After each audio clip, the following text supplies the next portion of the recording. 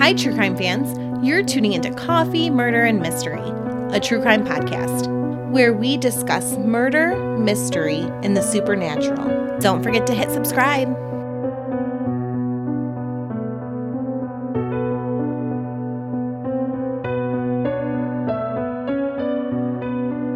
Hi, true crime fans. I'm your host, Melissa Lancaster, and I was actually researching about Brian Shaffer's case this week because for me, Brian Shaffer is that case. You know, if you got to pick just one case to be solved, Brian Shaffer is that case for me. I would personally love to go down to the bar he went missing in and maybe remove some drywall or sledgehammer a few walls. But when I was researching the Brian Shaffer case, I ran across this case, and it really intrigued me because I feel like it's almost as bizarre as the Brian Shaffer disappearance with like a touch of Elisa Lam. You may have heard this before because in the last 2 years, it's really blown up on YouTube. But I had personally never heard of this case, and neither had the few friends of mine that I asked. For this case, we are taking you to Bulgaria to discuss the mysterious disappearance of Lars Midding. Lars was born on February 9th, 1986 and raised in Germany. Lars was an employee at a power plant who seemed close to his family. He seemed to talk to his mother often and help take care of his father after his father had a stroke. He had a girlfriend and plenty of friends. Lars was 28 in July of 2014 when him and his friends decided to fly to Bulgaria and take a week sabbatical from life at the Golden Sands Resort. The Golden Sands Resort is a popular vacation destination.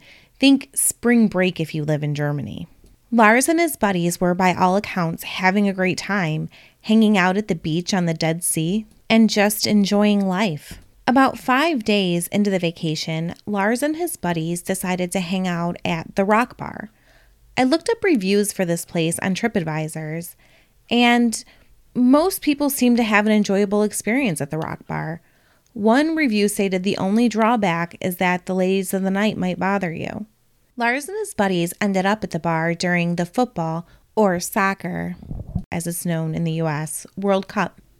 It seems that Lars was rooting for a different team than a group of locals, and some words were exchanged. I feel like most of us have witnessed a situation like this, like sports addiction and alcohol-fueled arguments, and in my opinion, it is never pretty. But all seemed to settle down, and Lars and his friends closed the bar and were last to leave that night. Lars and his group of friends headed over to a local McDonald's for some early morning drunken food to soak up their alcohol. But for some reason, Lars didn't go inside with his friends. I couldn't find a reason for this, and it's possible no one knows. Maybe Lars just needed a bit of quiet on a park bench. Maybe he was at the point after a night of drinking where you just feel like if you smell the wrong food, everything is going to come up. No one knows. His friends got their food though, and I couldn't find how long they were in the establishment. We don't know if they sat down to eat or just grabbed some food to take back to the hotel. But either way, when they came out of that McDonald's, Lars was gone. Not knowing what to do, they decided to head back to the resort. After all, maybe he was getting tired and decided to go back to the room and get some much-needed sleep. But there was no sign of Lars. His friends decided to crash for the night and check everything out in the morning. And when they woke up, he was back. He was back with a story about how 4 men who either spoke Bulgarian or Russian had been paid by the men that he argued with earlier in the night, you remember, the sports fans, to beat him up. Lars didn't really appear beaten up. He didn't have like black eyes or anything like that. But Lars's friends knew him well. At least one of them had known him since high school. And they had no reason to doubt his story. Especially since Lars was having like extreme ear pain. His friends talked him into going to see a doctor, and his eardrum was ruptured, which can happen from a really hard blow to the head. The doctor suggested that Lars go to the hospital, Sometimes a ruptured eardrum can heal on its own, but sometimes surgery is needed. This leads me to believe that Lars had a very serious case and must have sustained a very hard blow to the head. Lars told the doctor he didn't want to go to the hospital and that he would wait to seek further medical treatment until he was back home in Germany. And this makes sense to me. I would probably want to go home if possible to have surgery too. But then there was the problem of flying. The doctor recommended that Lars not fly right away because the pressure could hurt his eardrum even more. And this was a problem because the bunch was scheduled to fly home. I would assume that this also impacted Lars's decision to wait to have surgery. Surgery requires healing time and could possibly postpone his trip home even further. The doctor did prescribe an antibiotic, though, to help with any infection that might occur in the ruptured eardrum. Some of Lars's friends wanted to stay with him. They wanted at least one of their party to stay with him. But Lars refused, telling them to just go back home to their lives and he would be fine. He would just wait a few more days and fly home. They all packed up their things and their reservation at the resort was ending. Lars's friends would fly home to Germany and Lars would have to find another place to stay at. When they parted ways, leaving the resort together, Lars's friends said that he was relaxed and in good spirits. And Lars went on his lone adventure to fill his prescription and find another place to stay. He stumbled upon Hotel Color in Varna. Reading the reviews on TripAdvisor, people generally describe this hotel as average. Good value for the money, small rooms, old beds, some have springs coming through, needs updating, the bathroom has mold and mildew. The hotel is cheap enough and the general consensus is that you get what you pay for and you're not paying for a lot. And it seems like a bit of a shady area. But this didn't seem like a bad choice for Lars. He needed somewhere to stay that night. They had availability and it was close to the airport. But not long after Lars checked in, he called his mother and said he didn't feel safe at the hotel. The conversation between Lars and his mother was brief. She stated this was because Lars had not taken his normal cell phone on the trip. He had taken an old phone with him. I really didn't see why this was, but I assume being in a vacation spot, he was possibly worried about it getting lost or stolen. This old phone must not have kept a charge for long because Lars couldn't talk very long because of the battery level. But here's where things start to get strange. It's been reported that there's CCTV footage of Lars in the hotel acting strange, roaming the hallways looking paranoid, even hiding in the elevator. If there really is CCTV footage of this, it has not been released because I certainly could not find it.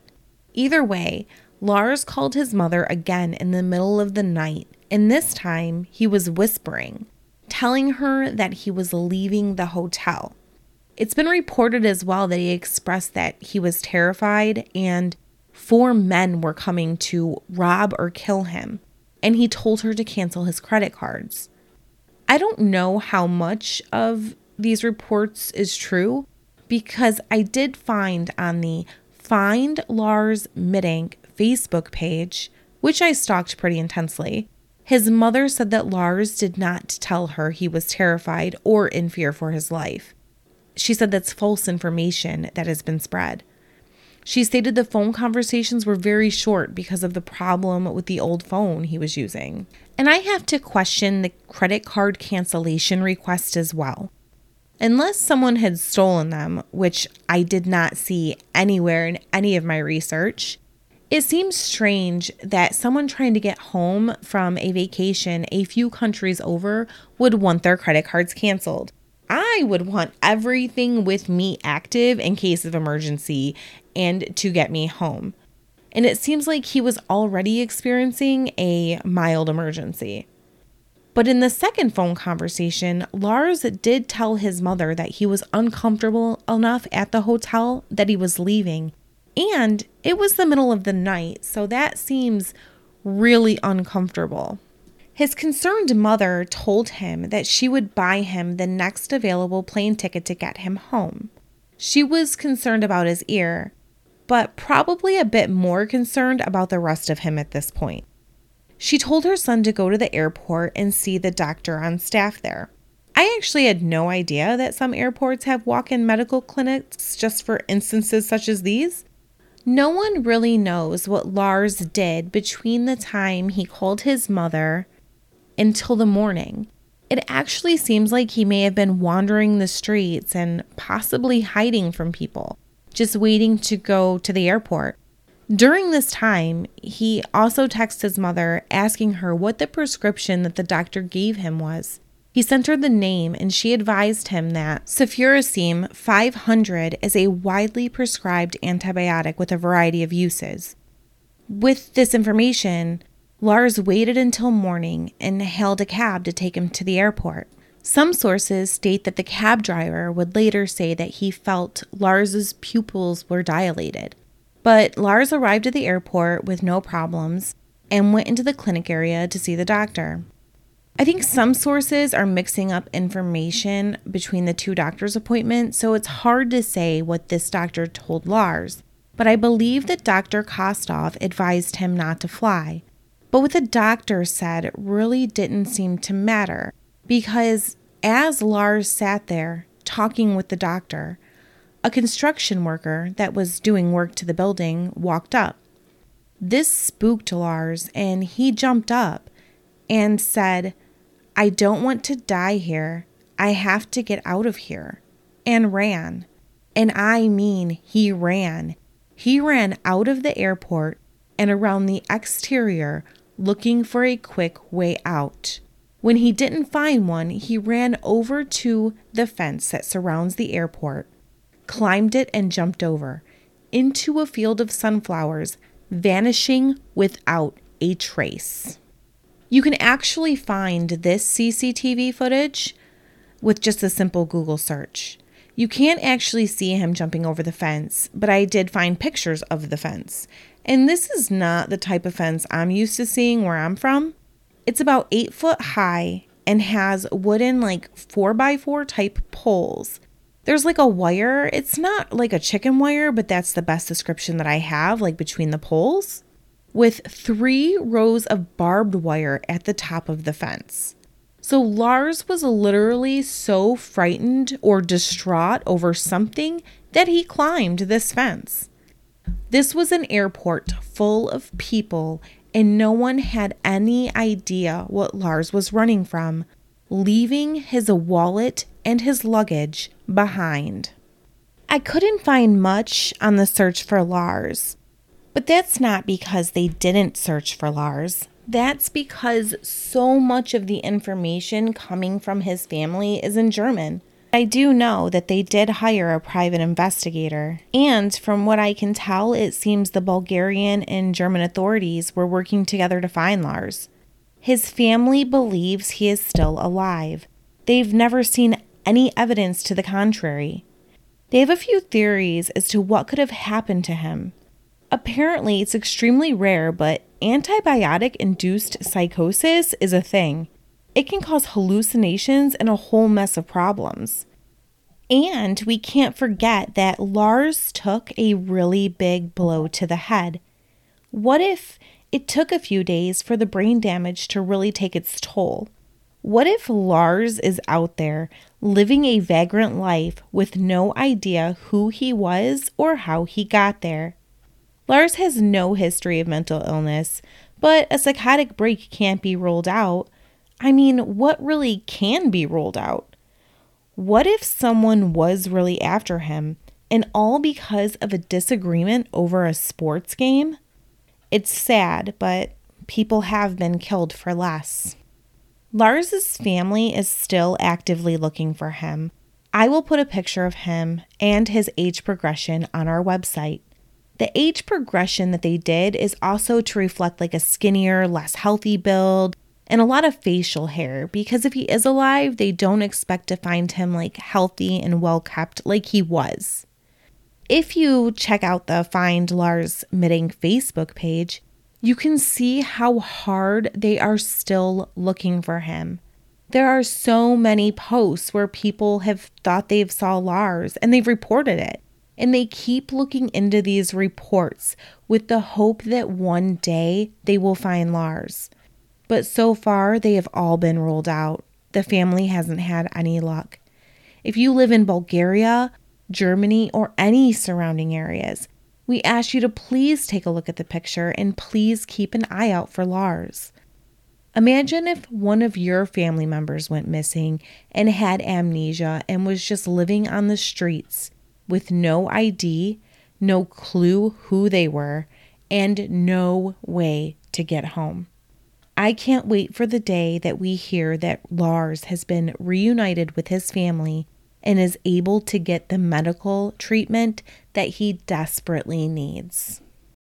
You can find us on the web at www.coffeemurderandmystery.com. We are on Facebook, Twitter, and Instagram, and we also have a YouTube channel. If you have any questions, comments, concerns, or contributions, you can email us at coffeemurdermystery@gmail.com. If you enjoyed our show, please consider giving us an Apple Podcast 5-star rating, sharing our show with your friends, and leaving a review. This helps us by allowing more people to find our show. If you would like to support our show with a financial contribution, please consider joining our Patreon. Joining our Patreon at the $5 level will give you a bonus episode on the second week of the month, as well as a second bonus episode on the fourth week of the month. Or go to buymeacoffee.com for a one-time contribution. We appreciate all of our listeners. We wouldn't be able to do this without you. Thank you so much for listening. And remember, stay safe. Evil people are everywhere. Tell somebody you love them. Bye. Bye-bye. Thanks for tuning in to Coffee, Murder, and Mystery. The information provided in this podcast is solely of our opinion and based upon research that we have conducted via the internet. If you feel that we have represented something inaccurately or unfairly, then you can go tell it to your diary. Or you can send us an email at coffeemurdermystery@gmail.com. Thanks for your support.